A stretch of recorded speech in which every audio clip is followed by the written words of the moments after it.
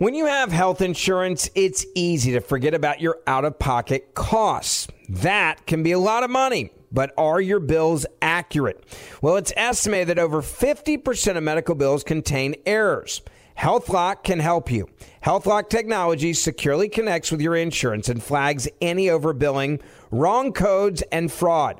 You can even have HealthLock work on your behalf to get money back from select past bills. To date, HealthLock has helped its members save over $130 million. So to save, visit healthlock.com today. That's healthlock.com today. Are you being influenced? If you've watched a blockbuster film in the last decade, there's a chance it's been influenced by the Chinese Communist Party. Here's the reality. The CCP may be running the largest influence campaign in history. In Hollywood Takeover, brought to you by the Epoch Times, investigative reporter Tiffany Meyer reveals how the CCP exerts control over some major studios. Don't miss the most important documentary about Hollywood yet. And for a limited time, you can watch the first 10 minutes for free at HollywoodTakeover.com/Ben. HollywoodTakeover.com/Ben. I'd like to take a moment and have a real heart-to-heart with you. If you're able right now, place your hand over your heart. Can you feel it? That's your heartbeat telling you that you're alive. It's the same for a preborn baby. Their heart begins to form at conception, and at just 3 weeks, it's already beating. At 5 weeks, a baby's heartbeat can be heard on ultrasound. And that's why we've partnered with Preborn, because we need to help these precious babies. Every day, Preborn's networks of clinics rescue 200 babies from abortion. When a mother with an unplanned pregnancy meets her baby on ultrasound and hears their heartbeat, it's a divine encounter. That doubles a baby's chances at life. And by 6 weeks, the eyes are forming. By 10 weeks, a baby is able to suck his or her own thumb. And for just $28, you could be the difference between life or death of a child. All gifts are tax deductible, and I want you to donate. All you have to do is just dial pound 250 and say the keyword baby. That's pound 250, keyword baby. You can also donate securely at preborn.com/verdict. That's preborn.com/verdict or pound 250 and say the keyword baby. 2/3 of Americans are at risk to experience a blackout. Are you ready to protect your family? Well, you could be with the Patriot Power Solar Generator 2000X. This new solar generator has double the capacity and is expandable, so you can run big appliances like your fridge even longer. And best of all, the new solar generator is fume-free, safe to use inside, and never needs gas ever. Over 150,000 Americans already trust Patriot Power Generators. So go to the number 4, patriots.com/verdict to get your solar generator now. You'll even get a solar panel included for free. Go right now to the number 4, patriots.com/verdict. Communism, student radicals, second wave feminism, wokeness, political correctness, critical race theory, Pete Buttigieg. All of these are interconnected, and all of these are explained in a new book by the co-host of this podcast. This is Verdict with Michael Knowles.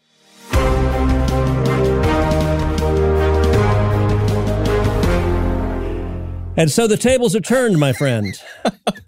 You're hawking a book, and actually this book, am I right that this book actually has words? Senator, this is backwards in so many ways. You opening the show, Verdict with Michael Knowles, and craziest of all, a Michael Knowles book that actually has words in it. It is true. I can make that promise right now, and the words are pretty scary. Like on every page? on almost every page. You did write some of the words. I thank you very much for giving me a very kind blurb. I'll give you all your bribe money afterward. Obviously, I owe a lot to all these blurbists here. I can be bribed in liquor and tobacco. Yeah, very good. So let's talk about this book. Let's talk. I mean, the topic of this book: censorship, speech codes, woke culture, political correctness. You start the book by explaining where all this came from, and and you trace it to some 1930s communists. What's up with that? Well, like all aspects of political correctness, the terms keep changing. So it's a little bit tricky to trace. That's kind of the central feature of PC, is they change all the words, and the idea is if you can redefine the words, you can redefine reality. So it's difficult to look back. I think a lot of people believe that political correctness began, I don't know, in the 90s or the 80s, the kind of battles on campus. Or maybe some people say it went back a little further to those student radicals in the 60s, the advent of Maoism to the United States. Some people say it goes back to the critical theorists who now are really center stage because of critical race theory, this new academic movement that is really threatening so much at the heart of our country.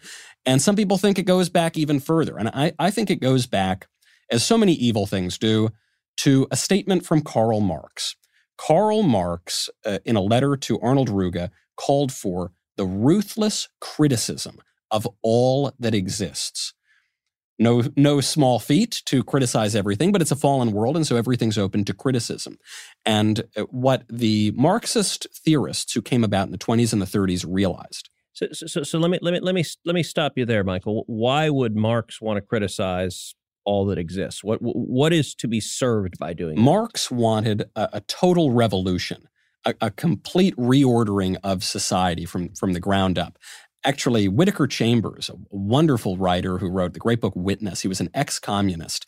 He famously said that communism is not the world's newest ideology. It's actually the second oldest ideology in the world. It goes all the way back to the Garden of Eden when the serpent says, "Ye shall be as gods." And that's the aim. This is nothing less than the total upending of the world. But the problem was this. Karl Marx dies a failure.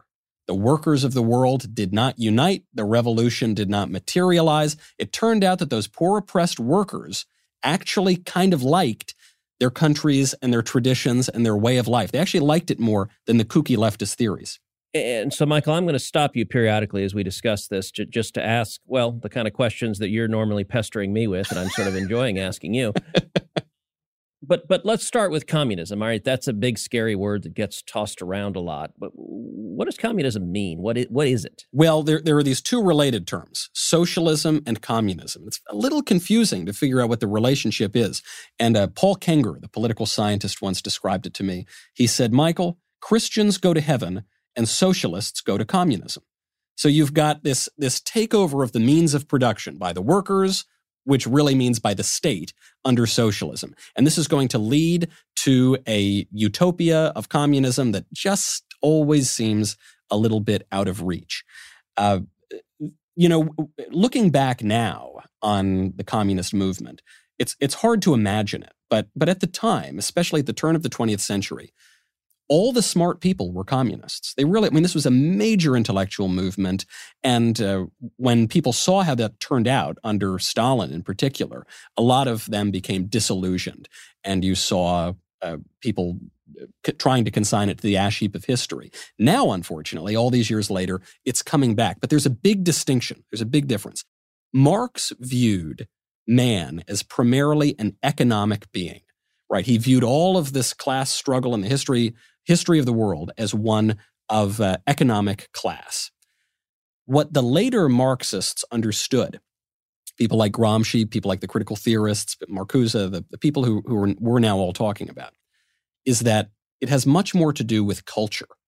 And if you can get a hold of the common sense, if you can get a hold of the institutions, you will have a much easier time effecting a revolution through what Gramsci called a war of position. Take the positions of influence in all of the institutions, and then Hemingway describes going bankrupt as it happens gradually, then suddenly. So it happened gradually from the 20s to, say, the 90s or 2000s.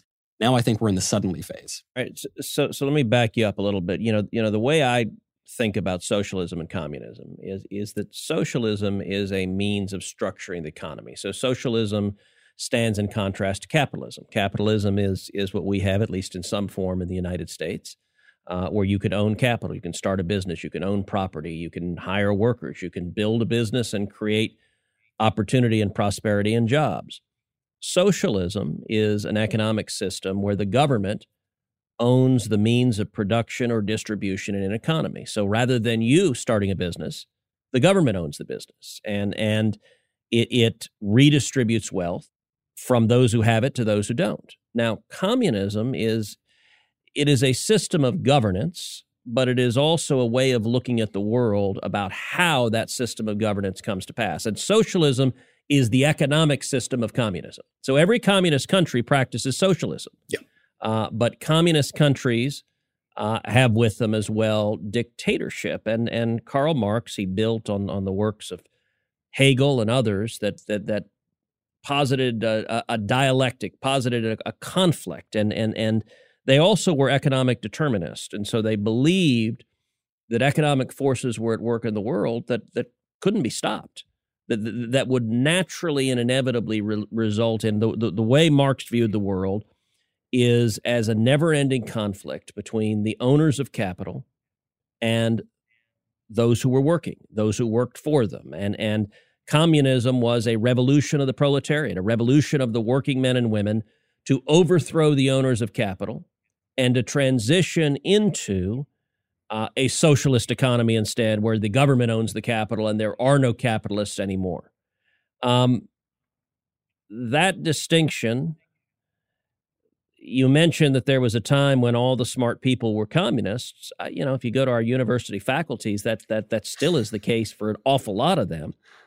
The problem with communism, one of the many problems, is in practice. So it was theorized that it was dictatorship of the proletariat, that it was the people that were ruling.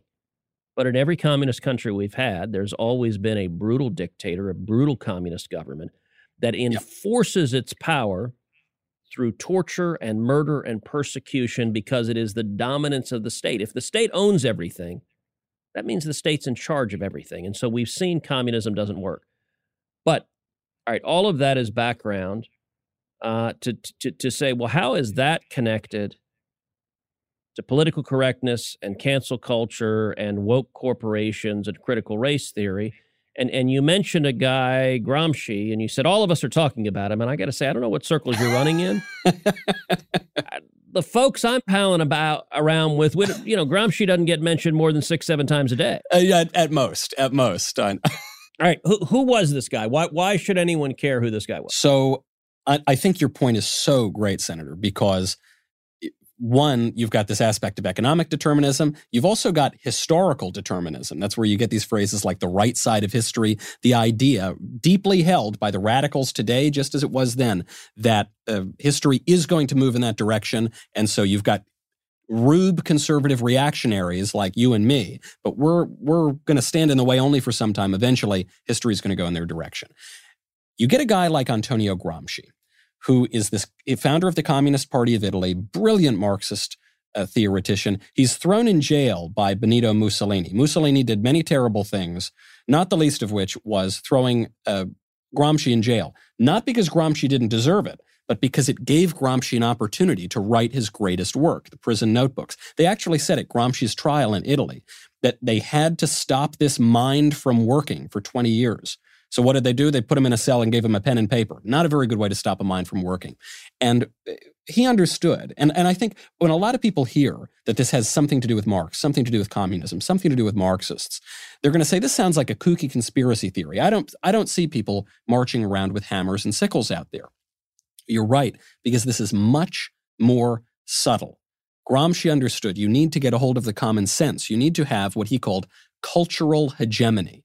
Right now, the conservatives have the cultural hegemony. It's why we can't get our theories through. But if we begin to dominate the culture, that will help. So you have out of that growth the what's called the Frankfurt School, formerly called the Institute for Marxism, which develops in the United States. And it's more of these radical Marxist academics who create something called critical theory.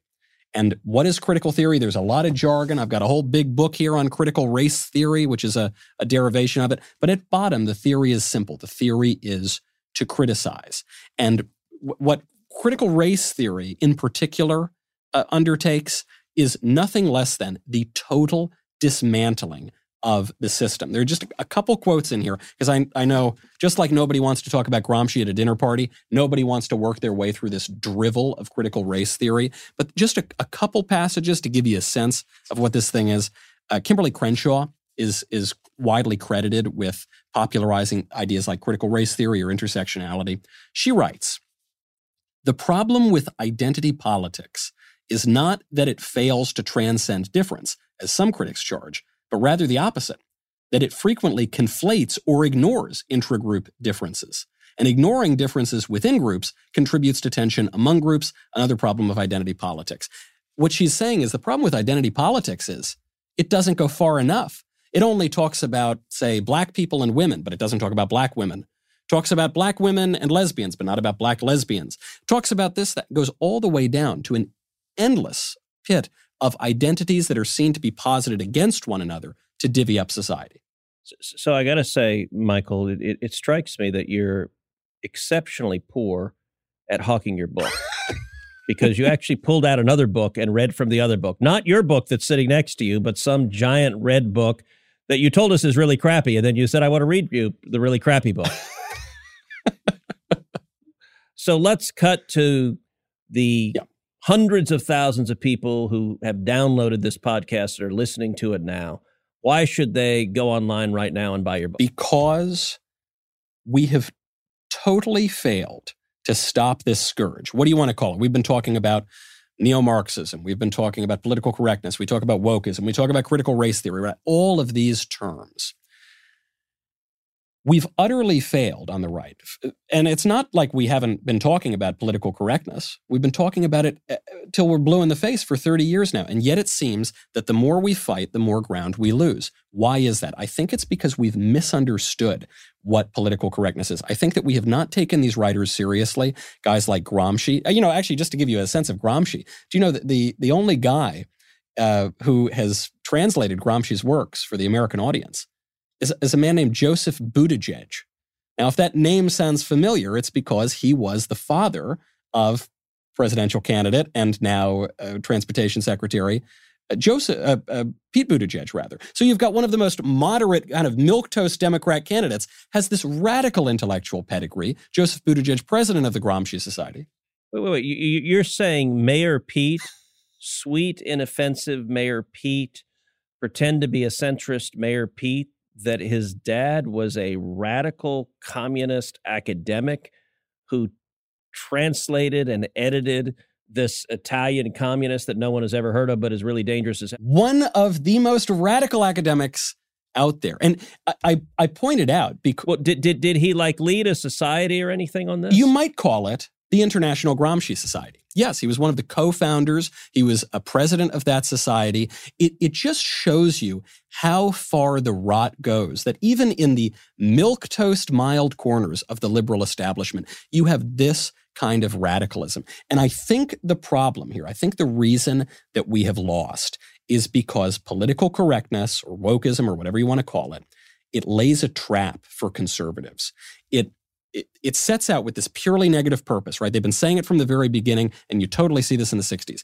It just wants to tear down society. It just wants to rip it down to the ground.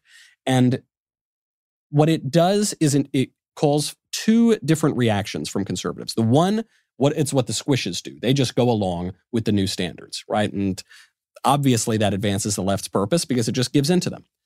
But there's a more insidious way, a subtler way that this purpose is advanced. And it's from the more stalwart conservatives who say, look, I'm not going to go along with the left's new standard. I am going to get rid of standards altogether. I'm only going to talk about freedom in the abstract. I'm not going to talk about any practical traditions of freedom.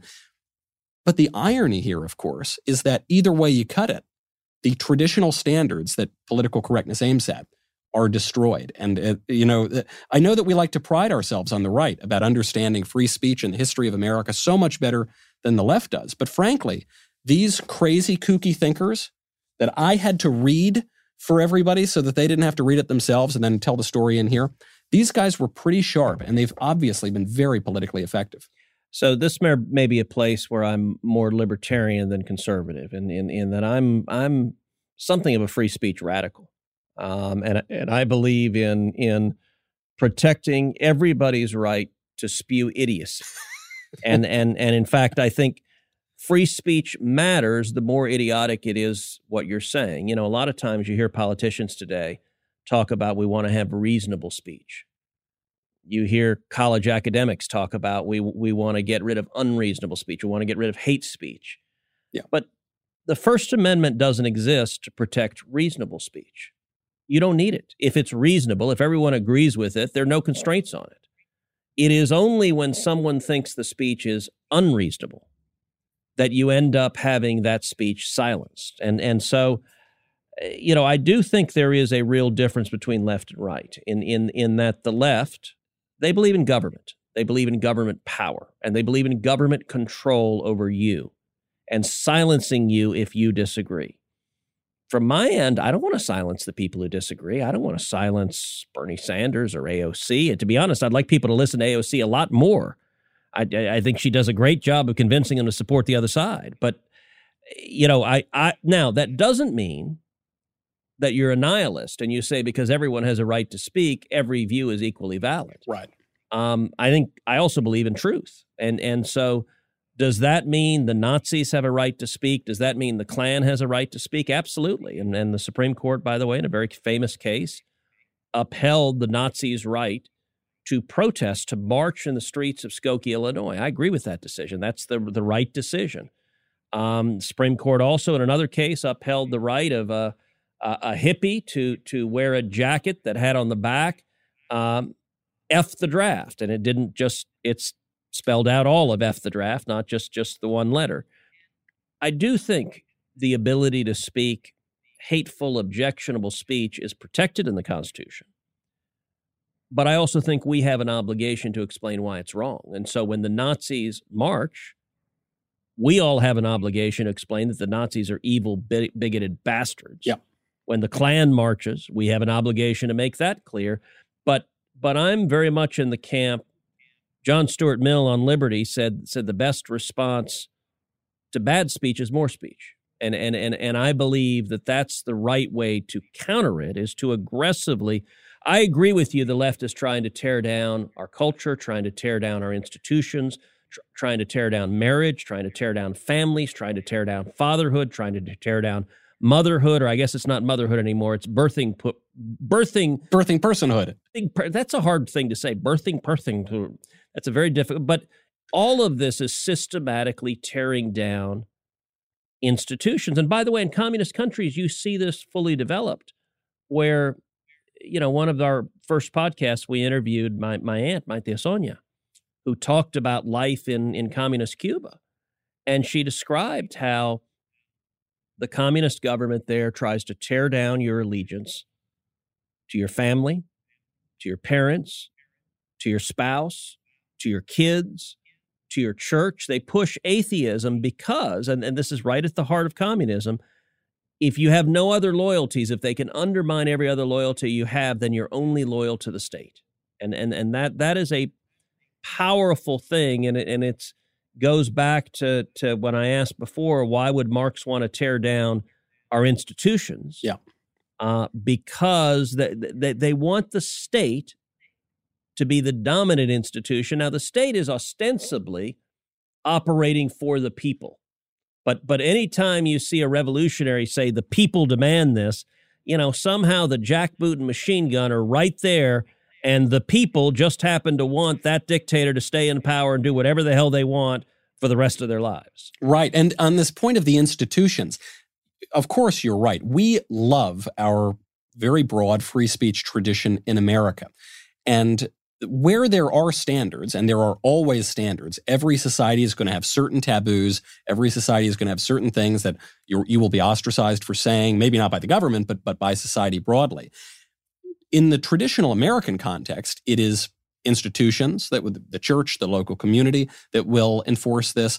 There are some guardrails from the federal government even as well, things like fraud, for instance, or obscenity laws, also more at the local level. But, some guardrails there in a lot of the institutions. As you erode that, I think the claim made by the politically correct radicals and by the people who were claiming the mantle of free speech in the 1960s, the radical leftists at Berkeley, they were saying we need to get rid of all of these restrictions and then we will have true freedom and you'll be able to say whatever you want. But it was always a trap. It was always a trick because no sooner had they broken down those standards than they created a whole bunch of new standards in their place. That the way I think of it sometimes is, especially coming from Hollywood, having fled from Mussolini's failed state, is there was a blacklist in the 1950s. Some cases, it was kind of ugly. There was the Smith Act in the 1950s, where if you were working for the Communist Party, if you were working for a foreign state, you could be prosecuted. Actually, getting back to Whittaker Chambers, that's what happened. There actually were communists in the government, guys like Alger Hiss. In the 1950s, you would be canceled for being a communist. Today, you can be canceled for not being a communist. You can get canceled for the opposite reason. It seems that that standard has totally shifted. And so what I would like to do at least is preserve this wonderful American free speech tradition where you really can speak your mind, where you really can maintain your way of life without handing over to the left the keys to create a radical new dictatorship of speech, which we have now seen notably through big tech. You know, it might not be through the government, but big tech is now controlling the way that we communicate around our public square. So explain something for me, which is we were talking about the communists, you talk about the critical thinkers. There's a school of the critical thinkers that went into law schools that were called critical legal theory, and the hotbed of that was my alma mater, was Harvard Law School. And when I was there were a bunch of crits. That's what they were called. One of the more prominent crits drove a green, brand new Jaguar. It's amazing how communists always seem to have a whole lot of wealth and comfort and life tenure and can't be fired, and thus they have no needs to worry about the means of production in society. But the crits were relatively obscure, and they took the ideas of Marxism and they applied it to the legal system. And what they said was the class conflict that Marx posited is at the base of everything in society, that the class conflict is also reflected in our legal system. And the crits attacked that there is anything like fair or objective law, that it is possible to apply the law, that it is possible to understand the law, that any judge can ever follow the text of the law. Instead, they said the entire legal system in America exists as a means of perpetuating the class oppression and perpetuating the oppression of the owners of capital over the proletariat. And so it combined the two notions you said before, tearing down institutions with the ongoing class conflict, and it mapped that onto the legal system. And I got to say, there are crits now that have proliferated at law schools all over the country. Yeah. You know, when it was at the law schools, it was, and by the way, they have this weird habit of speaking in like 12-syllable words, writing the most impenetrable prose. I mean, I remember when I was on the Law Review, we had this one article submitted by this crit academic that was completely unreadable. I mean, it had words. I'm sorry. I think I've got a decent vocabulary, and it was so thick that I remember like other kind of lefty law students like, oh, this is really deep and profound. And I think a law student doesn't want to admit he doesn't understand something. He doesn't want to be seen as dumb. So if you can't understand it well, then it must be really deep and profound. I'm like, look, I'm sorry, this is not written in the English language. I have no idea what the hell the guy is saying. And the reason he's using so many big words is because his ideas are stupid. And he figures if he uses big words that everyone will be afraid to call out the emperor for having no clothes. Right. But the crits were in law schools. They were relatively benign. And then suddenly critical legal theory took a leap into critical race theory. Now, how did it change? What's the difference between critical theory, critical legal theory, and now the new thing, critical race theory? What is, we're hearing a lot about that. And I think a lot, just today, walking down the halls of a Capitol, a reporter walked up to me and said, hey, what is critical race theory? And I think it was supposed to be a gotcha question, like let's show that people are against critical race theory and they don't know what it is. And I think he was a little startled that I had actually an answer. But let me ask you that. What is critical race theory? For someone listening, you hear this term a lot, but a lot of people aren't sure what it means. Yeah, I'm so glad you brought this up because you're going to start hearing a lot of these gotcha questions, maybe from reporters if you're a U.S. senator, and maybe just from your liberal friend down the street who wants to get you because you don't know what critical theory is, critical race theory, critical legal theory. This is an analytic lens through which to view society. That's why it's not just one discipline. It has infected virtually all of the disciplines in the university, frankly, including the hard sciences and mathematics in some cases. To your point on property, to your point on this, the legal aspect, there's a very important text in critical race theory called Whiteness as Property. Listen to how radical this is. The origins of property rights in the United States are rooted in racial domination. Even in the early years of the country, it was not the concept of race alone that operated to oppress, say, blacks and Indians. Rather, it was the interaction between conceptions of race and property, which played a critical role in establishing and maintaining racial and economic subordination. The idea being, you think that, look, slavery, very bad. Forms of racial discrimination, very bad. Okay, we're going to fix that problem, then we're fixed. No, they say it's the whole thing. It's capitalism, it's private property, it's everything. You've got to tear this down. So there is simply no end to this. And the fact is, of course, Senator, when you were in law school, this was the vanguard of the craziness of critical theory.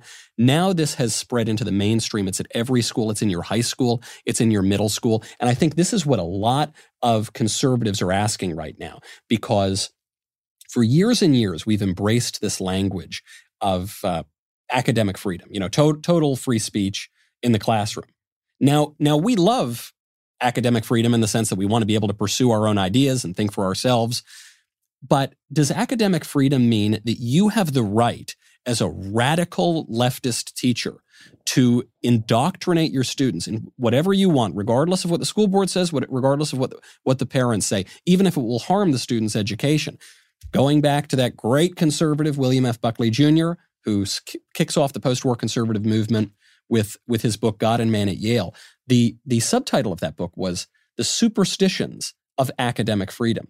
In that book, he calls academic freedom as we use it, he calls it a hoax. He says it just doesn't really happen that way, that actually you do have a right as a parent, you do have a right as a taxpayer to know what's being taught in your classroom.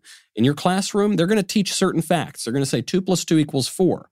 Well, that's what they used to teach. These days, they're going to teach you 2 + 2 = 5. And they're going to teach this sort of radicalism, anti-historical, untrue, really bad stuff. And I think it is up to us to summon the courage to say no. What the crits, the critical race theory, the legal theory, the political correctness in all of its forms, we just can't take it. It is so destructive to us. Nobody wants to throw you in prison for saying something, but we're not going to subsidize this in our schools. Well, and Michael, let me say a couple of things in response to that. One, look, does someone have a right to try to indoctrinate kids or everybody else? Yes, you have a right to try. What you don't have a right to do is stay employed at a college or university that is in the business of educating kids, that you don't have an entitlement to that job. And for any college or university, they're not performing their function if they are allowing their professors to indoctrinate anything. Look, I for several years taught at University of Texas Law School. I'm a conservative. I didn't try to indoctrinate my students to be conservatives. I wanted to be a good teacher, so I tried to present them. I taught a seminar on Supreme Court litigation, and so I would teach them what the views of the different justices were. I'd teach them what Justice Scalia believed. I'd teach them what Ruth Bader Ginsburg believed. I would, in the course of it, say what I thought, but actually that very much took a backseat to trying to get them to understand the range of views and come to their own conclusions. And I would have the students argue actual cases that were pending before the court. So it was a fun class. It was a small class. And the students would argue typically 7 cases that were actually being argued before the Supreme Court that term. And every student would brief and argue 2 cases. And on the remaining cases, they would sit as justices, and they were actual justices. So one week you might be Chief Justice Roberts, the next week you might be Scalia, the next week you might be Breyer. And the first hour of the class was the oral argument where the students would present the argument. The second hour of the class, the justices retired to conference and debated the case and voted, and they had to vote in the shoes of the justice who they were playing. And then they had to write an opinion on it. And it was designed, some of the most some of the best teaching moments were when you had people arguing contrary to their ideological disposition. So I remember there was one very liberal woman who was arguing on behalf of some pro-life protesters. And I think that was a valuable teaching moment for her to present those arguments. There was another fellow who was a West Point grad, very conservative student, who was arguing on behalf of a Gitmo terrorist. And I think that also was valuable. But let me step back for a second and go back to the question we were talking about a minute ago, which is, what is critical race theory? I'll tell you what I told the reporter as we were walking down the hall of the Capitol. I said, listen, critical race theory traces its origins to Karl Marx and the Marxists. Marx posited that all of society can be explained by a fundamental conflict between the socioeconomic classes, between the owners of capital and the workers. Critical race theory uses that same lens, except instead of socioeconomic status, it uses race. So critical race theory explains everything in America and everything in the world through the lens of racial oppression and through the fundamental lens that all of history, all of America is explained by racial oppression. Now, what does critical race theory teach? It teaches that all white people, 100% of white people, are racist. If you are white, you are racist. It is inherent in being white. You can never change it. It teaches that you can never change it. There's nothing you can do. If you say you want to change it, you're being racist. That it is just like the capitalist in Marx's world can never cease to be a capitalist unless he no longer has any capital. So unless you are no longer white, you can never cease to be a racist. It's the same absolute determinism. Critical race theory also teaches that America is inherently racist, that the system is racist. You hear this phrase, systemic racism, and people don't quite know what it means. And if you get someone who says, well, no, I don't believe in systemic racism, people go, well, hold on a second. Are you saying there's no racism in the world? That's crazy. Of course they're bigots. Systemic racism is not saying there's racism in the world. There have always been bigots. There probably always will be bigots. Systemic racist is saying the entire system is inherently racist. The criminal justice system, the legal system, the political system, everything that exists in America is inherently racist. The New York Times embodied this with the 1619 Project, where they tried to rewrite American history to say that America wasn't founded in 1776, it wasn't founded in 1787, it was founded in 1619 when they say the first slaves arrived on the American soil.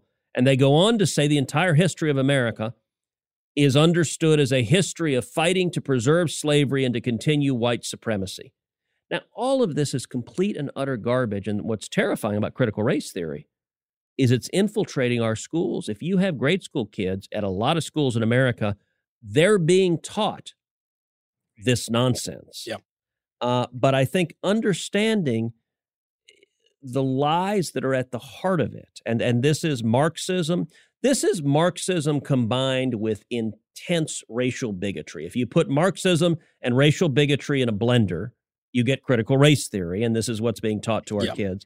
And what I think is helpful about your book is for folks that are trying to understand this, your book does a good job of tracing the history of it and making it so you can understand what really is going on. Well, this is such a good point that you're making about the classroom, which is if you sometimes to really understand your own views, it helps to make the argument from the other side. And so what I try to do in Speechless is I go all the way back. I don't want any loose ends. I want to make sure I'm really making the right connections here. We got the right intellectual pedigree of what this phenomenon is. And to say, okay, here are the best arguments that these guys are making. Here's the absolute strongest argument. Here's why it's bunk. Here is why it is evil. Here is why it's going to destroy the country if we let it continue to go on, even more so than it already has. And I think, frankly, if I had to pitch it to you, Senator, the best thing about this book, Speechless, is you get to learn what these kook, crazy, just terrible, dreary, polysyllabic, awful writers say without having to slog through 10,000 pages of their impenetrable, terrible prose. And Michael, I do want to clarify one thing. If someone goes on Amazon, say right now, and orders your book, pre-orders your book, because I guess it's coming out the 22nd, they could also bundle it, say, with my book, One Vote Away, and they could buy One Vote Away and Speechless, and so they could understand the theoretical origins of censorship and cancel culture, and they could understand the legal protections we have. And you could get them both shipped to you, probably even in the same box. Probably in the same day even. Senator, a man filled with brilliant ideas, a man who has excellent taste in books, I have to observe as I read these blurbs here. Well, I'm a capitalist. You're a capitalist and a man who wrote a great book himself. Yes, I really appreciate it. I tell you, Senator, I can't even, it's so backwards to me to have the book with words and to be interviewed by you that I have to take over again. Make sure that when you all go out there, I appreciate you going out and pre-ordering Speechless. Make sure to bundle it with One Vote Away. Senator, I think that's all the time we've got. Next week, things might be back to normal. I'll be writing blank books again. You will be answering all the important questions. There are a lot of things going on right now, but we'll have to hold it until then. Thank you for reading the book. Thank you to all of you out there. Hopefully you'll read the book as well. I'm Michael Knowles. This is Verdict with Ted Cruz.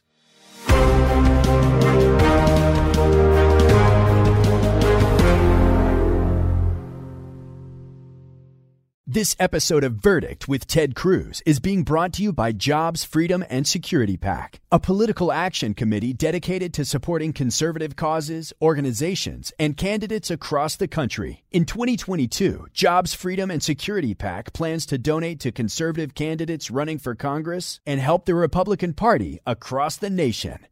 Hollywood is under siege from an external force. The same Hollywood that sold the American dream is now making nightmares a reality. Many major films make choices to appease the Chinese Communist Party to be distributed in China. Join Tiffany Meyer, an investigative reporter in Hollywood Takeover, brought to you by the Epoch Times, where she reveals how the CCP exerts control over some major studios. Don't miss the most important documentary about Hollywood yet. For a limited time, watch the first 10 minutes for free at HollywoodTakeover.com/Ben. HollywoodTakeover.com/Ben. Ben Ferguson here, and if you're an accredited investor, U.S. oil and gas should be a part of your investment portfolio. And I want you to visit LabradorEnergy.com. Beyond the possibility to invest in a sector that historically delivers sound returns, when you invest with Labrador Energy, you may be able to structure your investments to offset active or passive income. According to many sources, U.S. oil and gas drilling remains one of the best tax-advantaged income investments available. Visit LabradorEnergy.com. You may be able to reduce your tax liability while investing in a sector that historically delivers sound returns. Learn more now at LabradorEnergy.com today. Offer for accredited investors only. Past performance is no indication of future results. Investing involves risk. Consult your legal, tax, and financial advisors and read the prospectus before making any investment decisions. Visit LabradorEnergy.com for the prospectus and more information. When you have health insurance, it's easy to forget about your out-of-pocket costs. That can be a lot of money, but are your bills accurate? Well, it's estimated that over 50% of medical bills contain errors. HealthLock can help you. HealthLock technology securely connects with your insurance and flags any overbilling, wrong codes, and fraud. You can even have HealthLock work on your behalf to get money back from select past bills. To date, HealthLock has helped its members save over $130 million. So to save, visit HealthLock.com today. That's HealthLock.com today. Judy was boring. Hello. Then Judy discovered ChumbaCasino.com. It's my little escape. Now Judy's the life of the party. Oh, baby, mama's bringing home the bacon. Whoa, take it easy, Judy. The Chumba life is for everybody. So go to ChumbaCasino.com and play over 100 casino-style games. Join today and play for free for your chance to redeem some serious prizes. ChumbaCasino.com. No purchase necessary. Void where prohibited by law. 18+ terms and conditions apply. See website for details.